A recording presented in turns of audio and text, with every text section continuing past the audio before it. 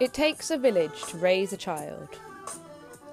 It's quite rare today to be surrounded by friends and family when having a child, and so, for many, especially first-time parents, it can be a lonely journey with a lot of unexpected discoveries along the way. The aim of a village is to give you a place to hear honest stories from regular people on the parenting frontline. No unsolicited advice. What's right for one person might not be for another. Take what you need, ignore what you don't. Thank you for listening. Your host, Poppy. Before giving birth to my daughter Tiggy, it felt like all the stories I heard were either I breathed the baby out or we all nearly died. Whilst both of these happen, it wasn't my experience of birth. For me, birth flows, like life, through highs and lows, positives and negatives, laughs and tears. Each story you hear will be unique to that person, because whilst there may be similarities, no two births are exactly alike. This is Lizzie's birth story. Lizzie had an elective C-section, and she talks about dealing with the opinions of others when she made this decision. She also talks about a trip to South Africa that went south, and I don't mean geographically.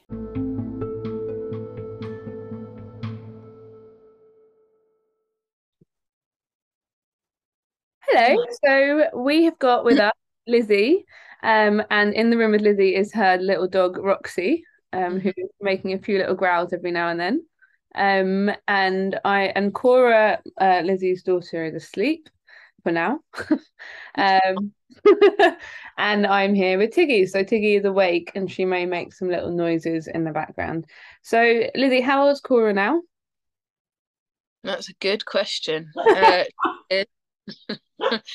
She was a year at the end of January, so she has just turned 15 months.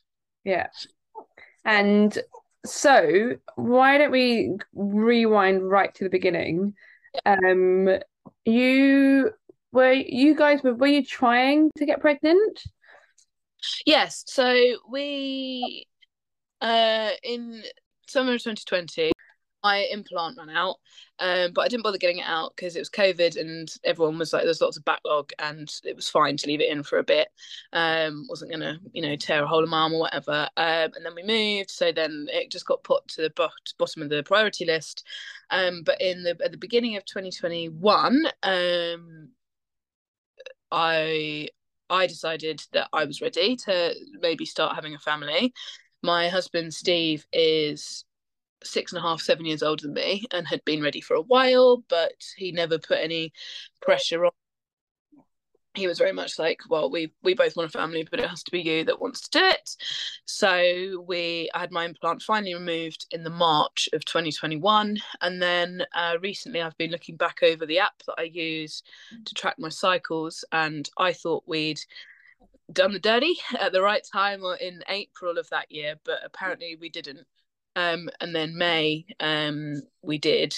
And so we used natural cycles and those cheap kind of throwaway ovulation sticks. And so around, 14th, 15th of May, apparently, 2021, we conceived. First of all, I know obviously that you didn't think that you were pregnant at first, or why were you so sure that you weren't, or you'd struggle to get pregnant, or that you weren't pregnant? Yeah, so to put it in context, I'm an IVF baby. My mum is unable to conceive naturally, not through anything genetic, but when she was late teens, she had appendicitis and was rushed to get her appendix removed, and in the process of getting that removed, 1 3/4 of her other ovary. I don't know how that works. So one ovary and that fallopian tube, not sure which one it is, and 3/4 of the ovary, but the fallopian tube remained on the other side. So she was basically told that it was very unlikely she'd have children when she was 17. And then she met my dad, and that was kind of like, well, they just never have children and blah, blah, blah, blah. But then this newfangled thing came out that was IVF, and lo and behold, I came along. I was their first they did a frozen egg transfer, and then I was a live egg transfer, which I don't think they do anymore, but anyway. And then she subsequently got pregnant twice more with 3 kids, so after me, two, so twins and then another. So I had always been very aware that fertility was not something to take for granted, and that pregnancy was not a given, and that even if you got pregnant, it might not happen. So uh, I was kind of, I didn't really do much reading about how to get pregnant, to be honest. I had an app that you and a couple of our other friends had and were enjoying, in terms of it being good to track to not get pregnant. But obviously it had the opposite. You can very easily switch it. So started downloading that, didn't really love it, found it a bit demanding, which I know you find hilarious, but I found it quite, and actually subsequently I have found other people who do find it annoying that you have to take temperature every morning and find it a bit naggy. But anyway, so May came, had sex at the right time, and then I would have been due on roughly around the end of May. And And this is obviously during vaccine times. yes, so on the 27th or 28th of May 2021, I had my COVID vaccine. And now I don't actually remember them asking about me, but they definitely would have asked, is there any chance that you're pregnant? Because at that point, it was still like early on. It was our first vaccine. It was early on. I don't think they were suggesting that pregnant women have the vaccine at that time. I don't know. Or especially not in I would have been 4 weeks pregnant. And I said no. I was so convinced that it wouldn't be a thing and it wouldn't work and I just didn't think I was pregnant. Anyway, so that was like, I think I would have been due on that day, had no symptoms whatsoever, no sore boobs. I had a bit of cramping, because I think I said to you when you just found out you're pregnant, I felt like I was always due on my period. I was coming on my period. So for like the week or so that I was due on, and I was just kind of like, oh, well, I've got a bit of cramping and whatever. So it'll turn up eventually. And just every time I went to the loo, nothing was there. So, yeah, and that went on for a couple of weeks. No symptoms really at all that I can remember. I've looked back over my diary and over my pictures of what I was doing at that time. So And you don't had a hen do it during that time as well, didn't you? Yeah, the hen do was the 12th of June. So I would have been, by that point, been over 2 weeks late. And I remember talking to you and being like, I'm 2 weeks late for my period. And you were like, that's not a thing. That's not like that's a bit late. That's quite late. And I was like, well, no. And I think you were like, could you be pregnant? And I was like, well, no, not maybe. I don't know. I don't really remember. It would also be quite a lot. But that day was the first day that I had anything in hindsight that was a sign. In that it was a really hot day. Do you remember? It was boiling hot. Yeah. And so we were sitting outside, we we're having some wine and stuff, which was nice. And it just wasn't going down very well. Like, it wasn't making me feel sick. Yeah, it was just like, when you're just like, I just don't fancy this. I just don't. I know, like, but anyway, push through. And then had the hen do, and then went on holiday the day after. Went up to the Lake District. Didn't really think about it, but was beginning to like have a bit of an aversion to coffee. Was a bit like, or not really fancying coffee, and not being the biggest coffee drinker, but definitely would drink enough of it.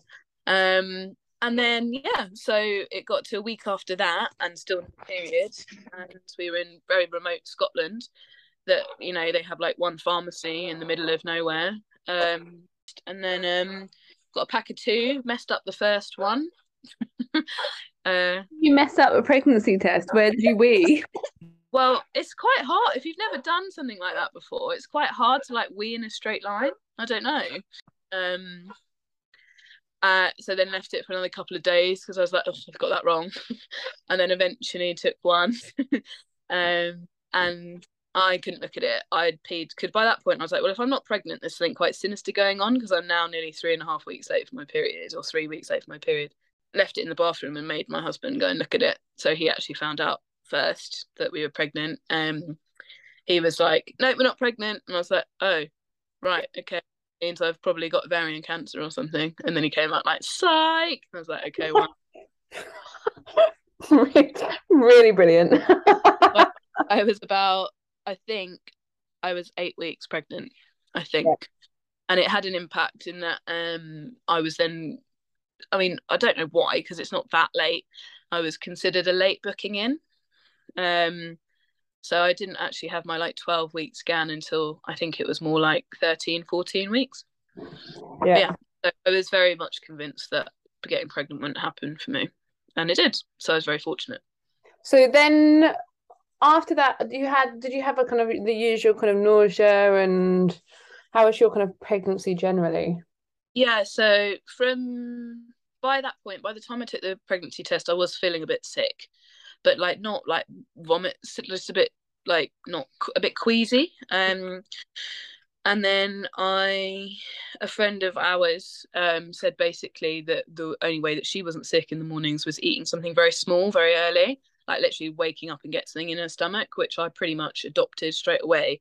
And I only didn't do it 3 or 4 times, and each of those times I was sick. And I remember I covered Wimbledon, which is like the end of June, early July. So that would have been about the kind of 12ish, Yeah. 11, 12 mark, and I was really tired. Like, I'm not someone who really kind of comes home and sits on the couch, but that's all I could do. But then by the time the friend of ours whose hen it was, had her wedding at the end of July, I was fine. Yeah. And in terms of my pregnancy, was actually I was very lucky. I had no real complications because I'm not that small. My BMI is quite always on the higher end, so I went and had my gestational diabetes because I kind of qualified for that, but that was fine. I What happened in the early stages? No, I was really lucky. I had the placenta at the front, so we didn't really feel Cora in the same way that you felt Tiggy. In that I felt her. We were in. Do you remember we went away to Yeah. Norfolk the first times that I felt her kick, and that was what, September. Yeah. Yeah. So that in four-ish months, four or Yeah. 5 months. And it was never like the cool videos that you've got of Tiggy moving inside you. Like, it was never like that. And I definitely found it very difficult, that period where you know that you're pregnant. First, I found it difficult that I was being sick or feeling really sick and really tired. But then when that passed, I found that even more difficult, because then I was like, well, I don't know if something's going wrong. Do you know Yeah. what I mean? Like, I couldn't trust that everything was just fine. Yeah. And so I did start feeling her kick. So that kind of month 3, month 4, I found probably the most difficult of it all psychologically, Yeah. because I was convinced that something had gone wrong and that she wasn't alive anymore. I didn't know the baby wasn't You alive. ever have more scans because of that, or anything to follow I up? No, I had a private scan when we got back from holiday, about 9 weeks, because my mum had a history of ectopics, but I've since actually done some research, and an ectopic would have miscarried by then.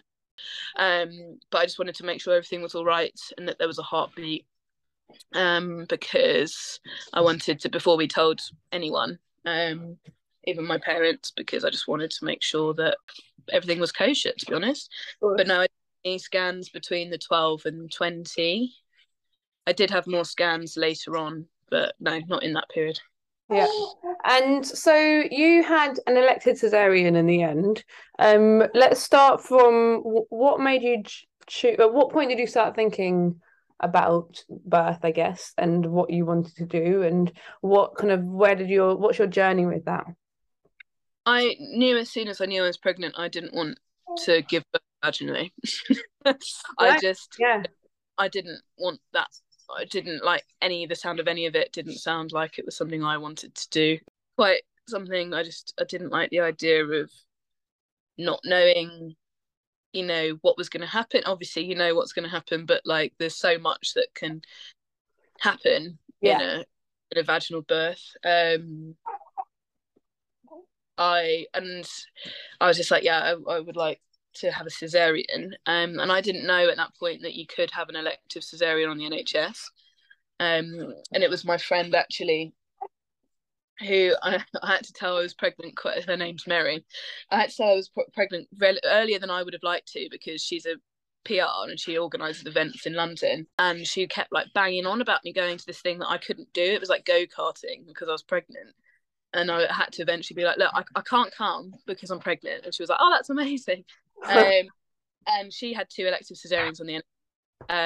When right at the beginning, when they first made it that you could choose to have a cesarean on the NHS, and she basically, I was at Wimbledon, and which she like talked me through it on the phone, and she was like, look, it's going to be really tricky. They basically, all the health professionals try and put you off as much as possible. They'll tell you all sorts of statistics that will trying to scare you. They will basically, because there's no reason like physically for you, well, that time I didn't know, but she was like, if there's no reason physically that you need to have a cesarean, they will try and put you off, because of, well, I assume it's because of money, and because I think they probably don't have the staff for everyone to choose to have an elective cesarean. But I knew I didn't really want to. I didn't want to give birth vaginally. I assumed I couldn't have a cesarean electively on the NHS, so I looked private, which was a shock. I was like, well, it can't be that expensive. It's like 20 grand. So I was like, well, that's not really an option. And I do have private healthcare, so I had a little look into that route, but it doesn't, again, it would have covered cesareans if there was a reason, but not because that's what I wanted. But yeah, so we started that process early on. My kind of initial booking in appointment, I was like, I want to have a cesarean. And that was kind of the path that I chose, and that's what I wanted. Yeah, I think, yeah, it'd be interesting to know a little bit of, once you'd had that experience. Sorry, Tiggy's having a little moment. Once you just made that decision, who was the first person you spoke to? And I know you had a lot of resistance along the way, and you know that could be your journey, or it could be everyone who has an elective cesarean journey. But it'd be interesting to know what you found happened as you went through. Yeah, so I can't remember the kind of the point that they basically, what happens is you kind of say that you want an elective cesarean, and then I can't remember how many weeks or months in, they kind of do a call with your trust. Well, I mean, again, this was still in COVID, so it might not be a call actually, but I had a call with someone who basically goes through all the leaflets and says, and they very much try and like get you to say that you're scared, because there is a condition where you're like terrified of childbirth. I can't remember what it's called, but they very much try and they're like, "Are you terrified?" Like that's what they try and get you to say. Again, I think because it's tick box. But but I it wasn't that I was scared. I mean, yes, there was an element of that. I don't think anyone's not slightly scared of giving birth. But it wasn't that. But that was I can't remember when that was. That's probably maybe like halfway through the pregnancy. But in terms of like, so that has to happen, and then they kind of tell you all these things and whatever, and it's up to you really to do the research and see whether or not it's to be taken with a pinch of salt, which I would say is a lot of the kind of stats that you were given when you were trying to have a home birth with gestational diabetes. It was a very similar thing. So there was that resistance, but there was also, I mean, not resistance, but there was definitely opinions about it. My mum was the first to be like, "Oh, too posh to push, are you?" Which was ironic, seeing as she had a cesarean as well. But that was kind of the beginning of it, in that it was like, right, okay. And my mum's friend, like a family friend, is a midwife at Lister Hospital, which is not too far from here. And she was the same. She was like, "Why do you want a cesarean?" Like, I was like, "Because I do." And she's a midwife. Like, she's a, and that's just the that kind of epitomizes the situation, really, doesn't it? That it's like that. And then just generally, people were very much like, "Why? Why do you want to do that? Why don't you want to give it a go?" And it's so funny. It's like, if you were like, if someone was like, "Oh, I don't really want to bungee jump," nobody would be like, why? Why don't you just give it a go? Do a little bungee jump, see how you like it. Like, no. And I knew that elective cesareans were much easier and in many ways and safer than emergency. I mean, emergency cesareans. The clue is in the title that often they're administered when after many hours of difficult labour. And I knew that I didn't want to give it a go and then end up, you know, having quite a scary situation. Often I think cesareans are kind of tarred with a brush because all the data on cesareans is both emergency and elective. So there's no data set for just people who have chosen to have an elective cesarean. So it's like, yeah, obviously people would be scared of cesarean because a lot of people think, well, it would be, terrifying. It'd be that you'd be like rushed into surgery and then, quick slice and out they come, and that can happen. That can be a thing, but on the whole, it isn't. But yeah, I guess it was more that a lot of people I found were just a bit confused by that decision and a bit surprised. I don't know whether a lot of people, I'm someone who normally does things the hard way, and I think a lot of people were quite surprised that I didn't choose to like give birth on my own in the dark, in pitch silence, like in the hardest circumstances possible, just because you have to prove yourself. I was like, no, for the first time I'm gonna go easy, as in like I'm gonna go for something that I actually want to do rather than doing something that I feel I should. Yeah, definitely. So yeah, so you had lots of different people's opinions to battle with. I just to kind of clarify on that point as well, it's that like, what was I going to say? The only thing really that got me through and made me stick to my guns was that my friend who told me that you can have an elective cesarean was like, it is your right to choose. Like, they can't, if that's what you want, there is nothing that they can do to stop you. And I think that was a similar experience that you had at occasion. You had to be like, no, this is my choice. It's what yeah. I I mean, want. what's fascinating is that legally, even if it puts the mother and the baby at risk, um, you always have the final choice. Yeah.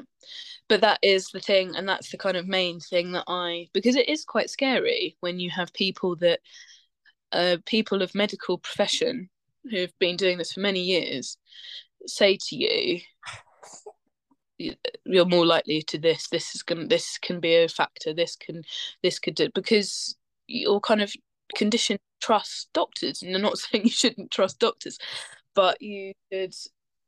It can be quite unnerving to effectively go against what people that you trust have got interests at heart are telling you.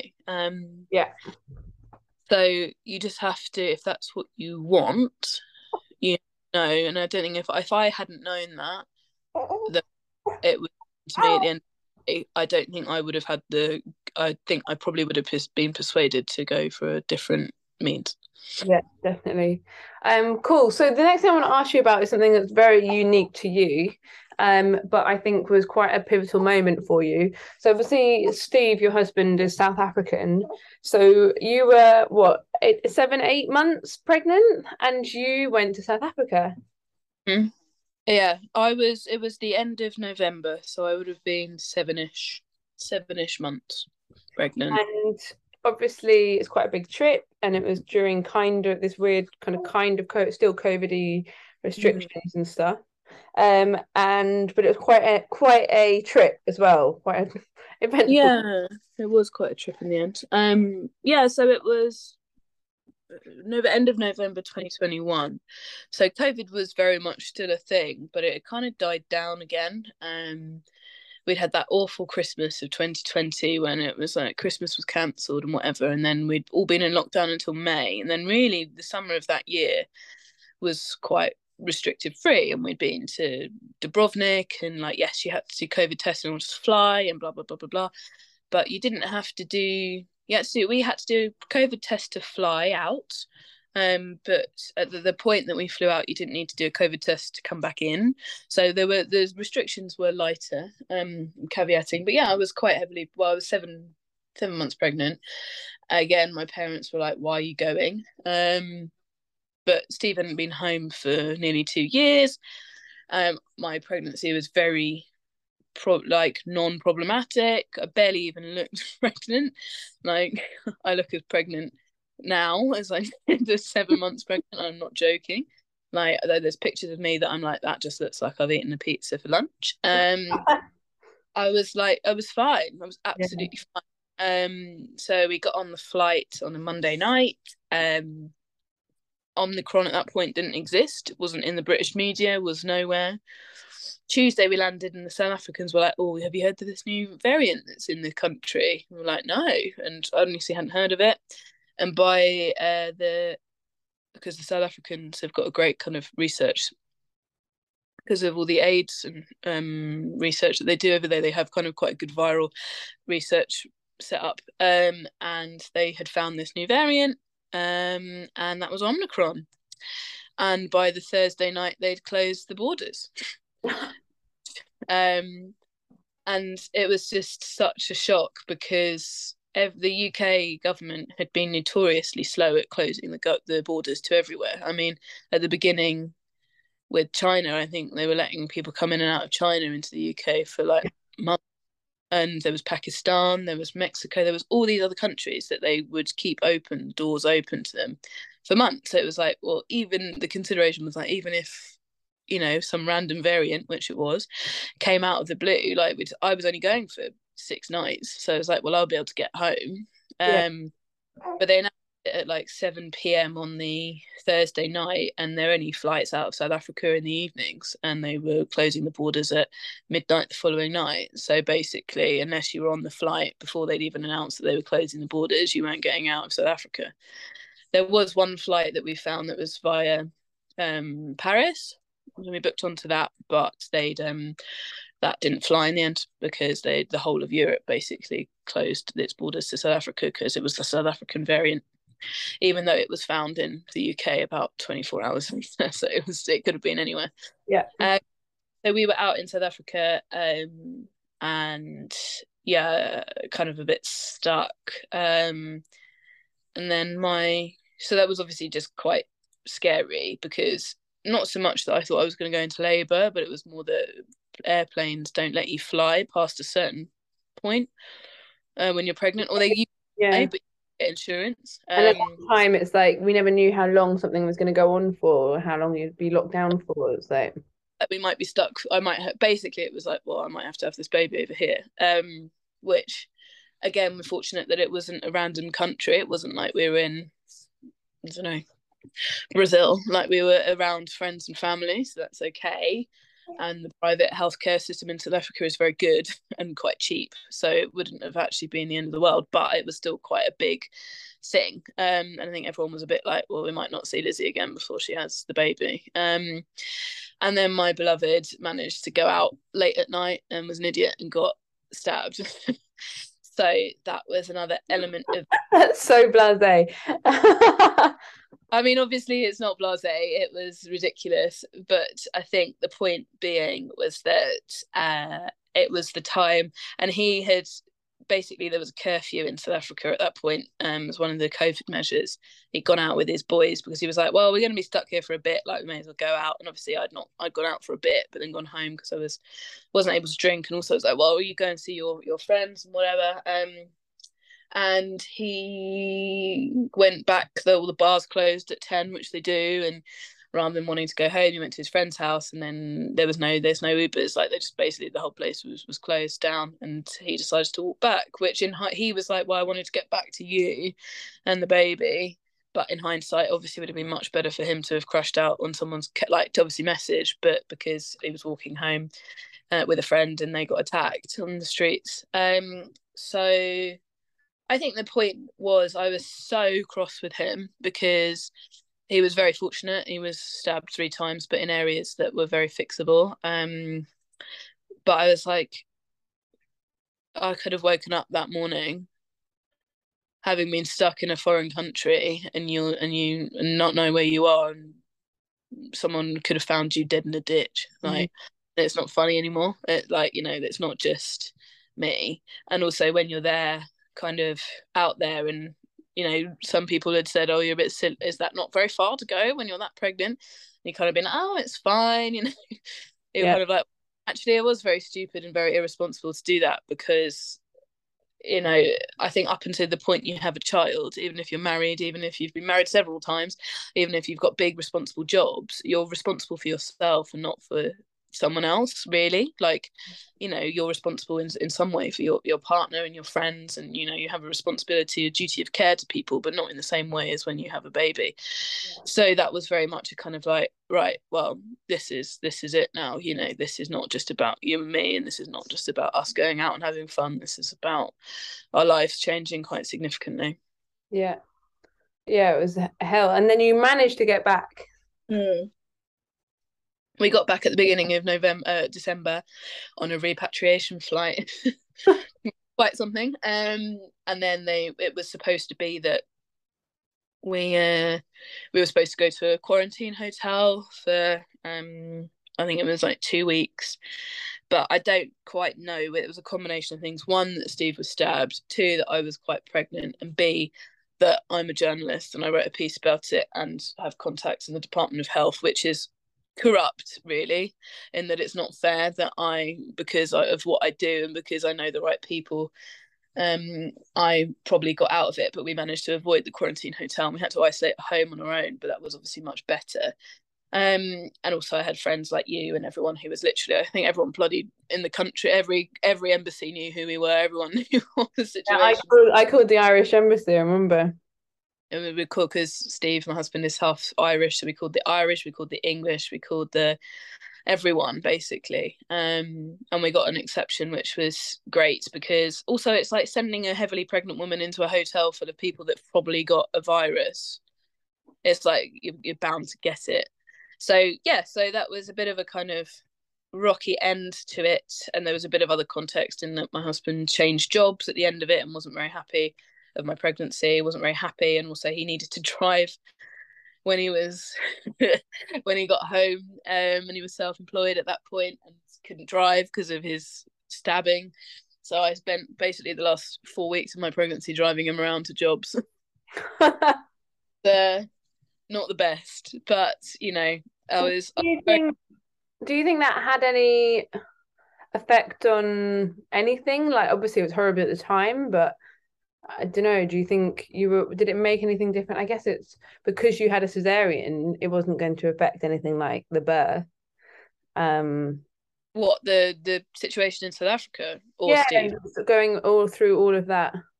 Well, I mean, it could have done, in that I could have gone into labor. I could have been so stressed that I got into early labor, and we could have had a very premature baby. But I don't think it. I mean, it definitely impacted us psychologically for a while, but not because of that. And I think we were quite keen to get that sorted. We saw therapists and stuff quite rapidly, whereas I'm not sure whether we would have done, and that you probably would have been like, oh well, we'll just see how we go for a while. But because we were like, well, we can't be like scared to leave the house. I definitely, the end of my pregnancy, I definitely hunkered down more than I probably would have done. Yeah. I don't know. I had like a meet up in a pub about 2 weeks before I was going to have the baby, but I didn't really see anyone over that period, which is nice in a way, because it kind of forced you to calm down a bit. But and actually, I just remembered it did affect it, in that when I got back, they were worried about Cora's growth. Oh yeah. Say that again. She hadn't grown enough, or what was deemed to be enough. Because they measure. Interject here and say you do have an objectively longer torso. Yeah. So it's one of those things about body shapes. On this podcast, in the like show notes, or like in the like Instagram, if you make one, you should like put a picture of me when I was 7.5 months pregnant, because honestly, I'm not lying. Like I Yeah, and it was, and anyway, when they see how much you've grown, they measured the outside of your bump, and it wasn't by much, but it wasn't. But so I had a growth scan there, and they were fine with it. But I don't know whether that was because we'd been quite stressed. But I mean, she came out at £7 on the dot. So, and she was a week early because you have an elective cesarean at 39 weeks. So she would have been £8. She probably would have been, well, if I'd gone into labour naturally at 41 and a half, I think she would have been £8.5, which is, she was fine. But yeah, so I don't think it massively made an impact. I think it was just a kind of, you get tested through your life, don't you? And it was definitely a bit of a testing time. So tell us a little bit about the cesarean and the day of it, or the night before, and what's the process? What do you have to do for anyone who doesn't know the kind of process of an elective cesarean? So when you have an elective cesarean in the NHS, they kind of keep you in the like, will we let you do it? Will we won't for a while. By the end of December, I knew the date that I was going to have the baby, but I didn't have a choice in what that date was. They did it on my day that a change went up or down, went up a week or whatever, was a Thursday. So it was Thursday the 27th of January that I was told, because you do an elective cesarean at 39 weeks, so you don't risk going into labour and then having to have an emergency situation. So I knew that by the end of December, and then I went on maternity leave 3 days before. I went off work on the Friday and she was born on the Thursday. Wow. Which actually for me worked, because I'd had Christmas off, we'd got ourselves sorted. I hadn't really left the house for a couple of months, to be honest, so everything was set. And I think if I from home, right? So you because again it was all lockdown again, because Omicron had spiked and there was loads of restrictions again around kind of December, January, and that was the main worry, was that we'd be going into hospital and there being loads of COVID again, or loads of staff closures. And actually, by the end of January, when Cora was born, it was all right again. It kind of spiked. I think if you talk to people who had babies at the end or mid to late December, early January, kind of the 2021-22, they had some pretty hairy experiences with just lack of staff because everyone was off. Which again, it just goes to prove that a lot of it is luck of the draw, which is awful. But like, it kind of depends on where you give birth. Like, so many things can play a part in a birth and how it can impact it. But so anyway, so about a week before, you go and do tests that you do when you have an operation. So you make sure that you haven't got any problems, any blood problems, any diseases that would impact it, which you didn't. And then you have some drugs the night before, I think, night before and the morning of, and you're nil by mouth from 8 p.m. the night before. So the 26th of January, and it's so weird. Like, everyone's like, oh, yeah, at least you can get some sleep because, you know, you're not going to be labouring or whatever. And you're like, well, no, because you're literally in bed like, I'm going to have a baby in 12 hours. I'm going to have a baby in 10 hours. I'm going to have a baby in 8 hours. So I didn't get much sleep. There's pictures of me and I finally look quite pregnant the day before I gave birth. And you ring up at 6 o'clock-ish and they give me the wrong number to call the ward. So I was ringing and I was like, well, I don't really know what to do. Like, do we go in? Eventually found a different number and I was like, hi, I'm due an elective cesarean, because I think basically if they've got like a backlog of women basically from overnight, they kind of tell you to come in a bit later. Yeah. But they went in, it was fine, so I went in. What time did you get into the hospital? 7, 8 in the morning.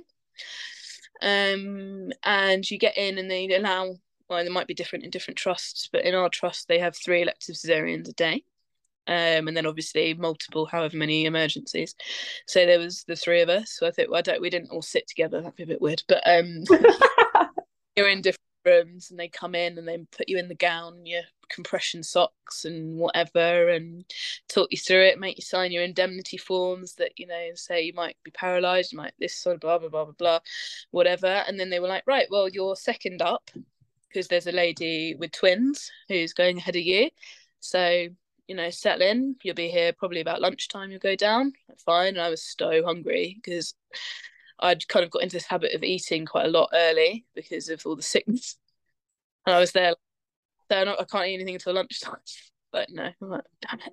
Right. So Steve was like, go and have some food.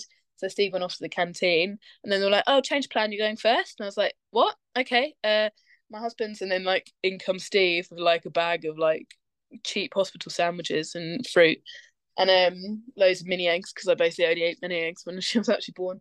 And then they were like, quick, and that was the only point where it was like a bit like, oh, okay. And then Steve had to get into scrubs, and then I was pushed up. I was like, I can walk. No, did I walk? I think I walked. I think you walk up, and then oh god, I can't remember. I think you walk up because it's a bit weird, because it's like, this is our last like walk before we have everything's the last poo, the last sandwich, whatever. I think the last meal I had sushi. I was a bad person, but I was like, well, the baby's coming in 12 hours. No, not just before. I think it's absolutely fine. What's it going to do? Anyway, it's sushi and white wine. It's like, well, the baby's fully cooked, so there's nothing I can do now. Anyway, so you go into theatre, and there was loads of people in there. It's about 10 or 12 people, all different. Don't know what they did. Like, there was trainees, there was all sorts of things. They've got the radio on, and they're all just kind of doing their thing and welcome you in. They're like, you're going to meet your baby, blah, blah, blah. And then you sit on the side of the bed, and because you've got like an open gown, and the anaesthetist was like, I'm going to get a trainee to do this. And you're like, what? You're going to get a trainee to put, paralyzing liquid into my spine? Sure, okay. And then you could feel them like poking around a bit. She was like, in there? And he was like, no, not in there. And it's like, oh my god, okay, right, fine. And then they basically put the spot, you put your spinal in, and then you lie down, and they spray water, like cold water on you, and it's weird, like you can't feel it at all. You can hear it, but you can't feel it at all. Oh, yeah. Yeah, because you're just like there, and then and I've got quite low blood pressure, which my family have all got high blood pressure, so you get a bit shaky and a bit like, ugh, and you feel really cold, or I did feel quite cold. But yeah, and then they kind of off they go, and they put the screen up, and then they make an incision. And someone had told me before, it's like someone doing the washing up on your tummy, so it's like you definitely can feel them like reaching around, which is quite an odd sensation. Yeah, and then they pulled her out, and there's another picture or video of her sat up inside your tummy, so her legs are inside, poking up towards my boobs, as it were, my chest, and then she's up to her stomach in my stomach. Screaming. And did you watch that? Did you have the curtain up or down? Did you? No, didn't we have the curtain up? It wasn't offered to me to have it down. I'm not sure I would have this time. If I have another, I'd be happy to do it. But I think the first time, I'd found it quite unusual. Yeah, I mean it is. Yeah, definitely. I would have wanted, and I'm not the most like, I don't love that sort of thing. I'm quite squeamish. But anyway, Steve was filming it. They said I couldn't film it either because of the privacy of the people in there. But the guy, the Obni or whoever, the surgeon, was like, Dad, stand up, you can take videos, and he was loving it. So, and we didn't know what we were having, so at that point she was just all you can hear on the video is me going, what is it, genitalia at that point. So yeah, and then she came out, and we found out she was a girl, and then she was weighed, and they don't do any. I'd said like, oh, if I ideally would like some delayed cord clamping and whatever, and it was just ignored. So yeah, she was like cut straight away. I don't think Steve even cut the. Maybe cut. I'd have to ask Steve. I don't know if he actually cut the umbilical cord. Then they weighed her, and often they do quite a few checks. Basically, they take the babies out of cesareans and they take them away very briefly because they want to make sure that they can breathe properly and haven't got fluid on the lungs. It's quite common for them to have fluid on the lungs because they haven't been through they haven't been squeezed out of them. Anyway, so yeah, so then they take her away, and then they kind of put her on your chest, which is odd because obviously it's quite high up because you're like you like got a screen across you from your boob down, so she's like right here, like right around your head, almost like a kind of like ruffle. Yeah, and then that was that really, and you go into recovery for a bit, for like 45 minutes to an hour, and I was just like, please, can I eat something? I'm hungry. It's like 11 o'clock by then. and then you feel your legs coming back, which just feels like pins and needles. But they don't let you walk until the morning after. They put catheter in and all that sort of thing, just to. I don't know why they do that actually. Because I've seen other people, mainly in America, they get them up earlier than that. But I think it's just to monitor them. So yeah, and then you go into the ward and you stay there overnight. And you were on your own with Cora? Yeah. So You because had of to COVID, go because home. of COVID, basically they were restricting visiting hours. So it was that whatever beds you were in, 1 to 3 beds, your visiting hours were the morning, and 4 to 6 beds in the ward were afternoon. And we were just lucky that our visiting hours happened to be the afternoon. So basically, by the time we got down from surgery, it was Steve's visiting hour. So, well, 3 hours or whatever. So he actually stayed until about 6. But had it been the other way around, he would have had to go straight away. Which another woman, the other woman who like across from me, had that. So basically, they were like, "Here's your baby," and they like wheeled her back down. They were like, "Right, your husband has to go," and she was like, "But what?" And she was like, "They were like, yeah, sorry, your visiting hours finished at 11, and it's now 12." So, and he couldn't come back until 9 o'clock the next day. Wow. So Steve was told to go at like we were lucky. I think they kind of forgot about us until about 6, and it was supposed to go at 5. And he went. And when you have a cesarean, as I've just said, they don't let you walk or move. And when you're in the baby's next to you, but you still have to like move to get them. So you're very much just incapacitated, really. But that night was the night that we kind of really bonded. I think there's a lot of narrative around you have this huge rush of oxytocin and you never feel a love like it instantly, and that's personally not what happened for me. It was very much like oh my god, this has actually happened. But then having that night, it was just us, and it was like, right, well, it's me and you against the world then, babes. So we just had the night together, which I think it was very difficult for Steve as well, obviously, because he would have wanted to be with us rather than being at home drinking whiskey with my mum.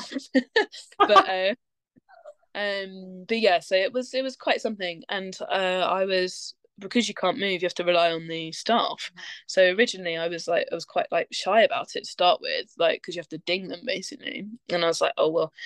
But then by like 3 hours in, you're like dinging them all the time, like trying to get them to come because you can't do anything. You can't like pick her up. You can't, you can't feed. Well, you can put her on your boob, but you can't feed yourself. You can't feed her and whatever. And then I subsequently met another woman who had a baby on the same day in the same ward, and she was like, "There was no staff," and I was like, "It's probably me, probably me away, being like, I need help again." And she was like, "Oh, nobody saw me for like hours," and I was like, "Sorry," they were changing my catheter. Um, but yeah, but it was quite a kind of very much into the into the flames, as it were. Yeah, definitely.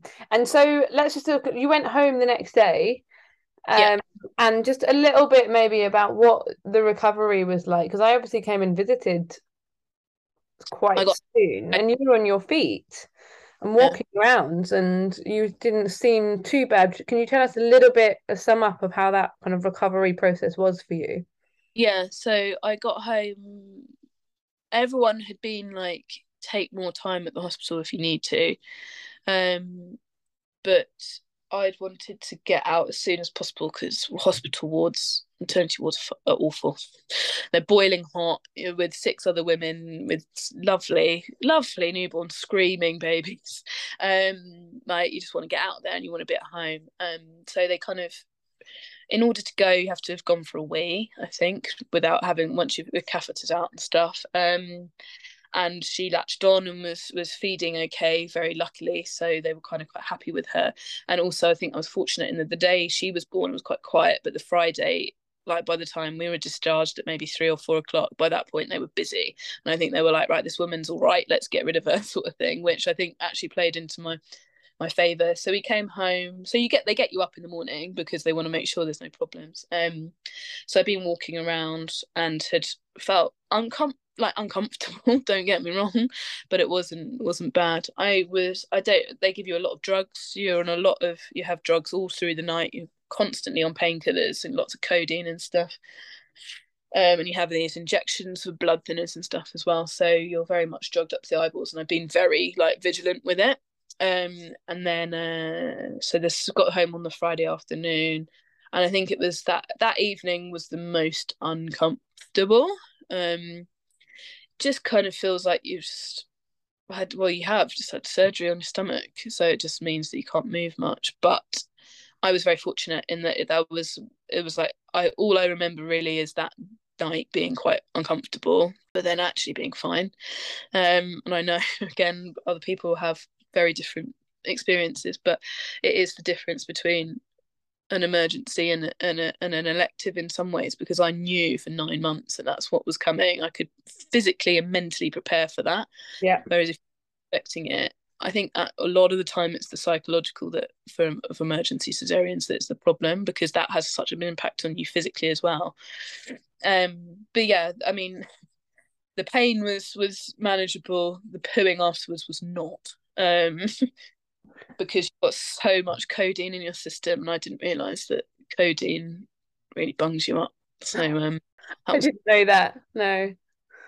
Yeah, and like I think the health visitors or whoever came like the day after, I don't know when, and I was like, I haven't been for a poo yet. It wasn't that long. It was maybe 24 to 48 hours, but it felt like I needed to go for the toilet, and then I was like, oh, it hurts.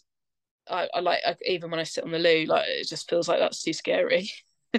And they were like, well, just hold your scarf. So I just remember sitting on the toilet, like with your legs, your feet slightly raised, holding your scarf, because it feels like you're going to burst. Like that's the thing. Like anyway, that was the worst, the poo. And I think I told other people that you've interviewed on this podcast already about, I was like, make sure you take some laxatives with you to the hospital.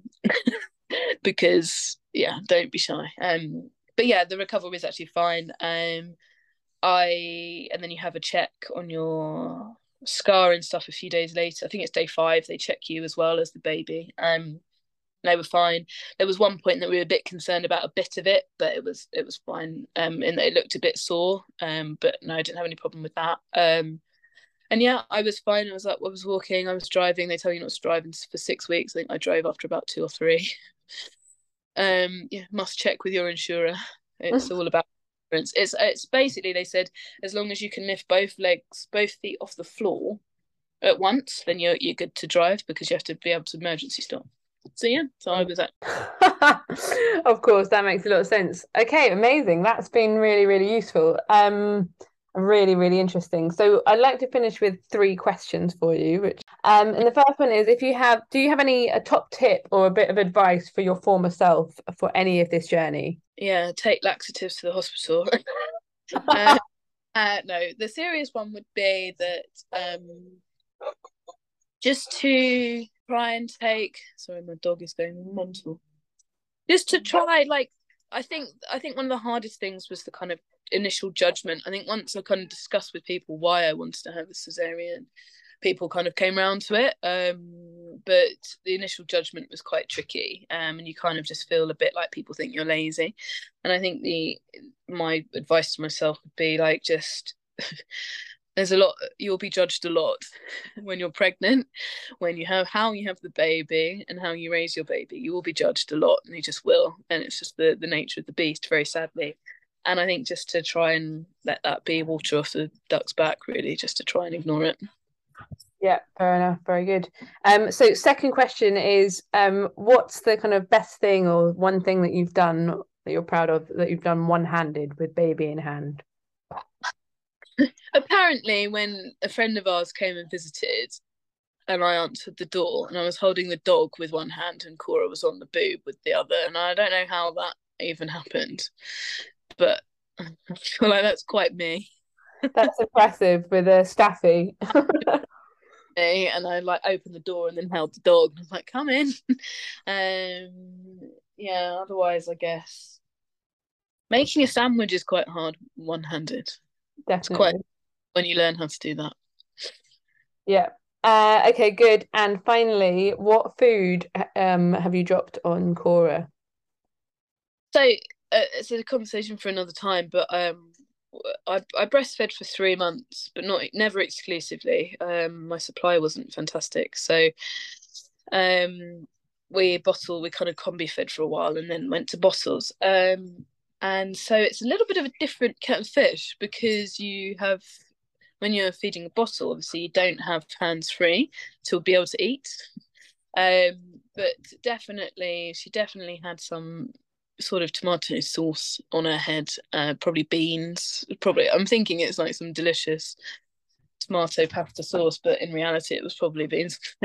And definitely, there's a picture of her that I've sent you that's with a muslin on her head because we were having a barbecue. So burger. Brilliant. And so, reflecting on everything you've spoken about today, is there anything that you've missed or that you'd like to add? No, I think the main takeaway is that you just got to you've got to give birth in the way that you, if possible, in the way that you most feel comfortable. Obviously, not everyone gets that. I'm very, very fortunate that I had the birth I wanted, and that it was what I expected. Because you can have the birth you want and it not be what you expect, and you can have the birth that you expect and it not be right. I don't know, like, you know what I mean. But I think just if you're pregnant and thinking about how you want to birth, just, stick with it. You will, if you want to have a birth, a particular kind of birth, then hopefully, God willing, you will. Yeah, fantastic. Okay, thank you so much.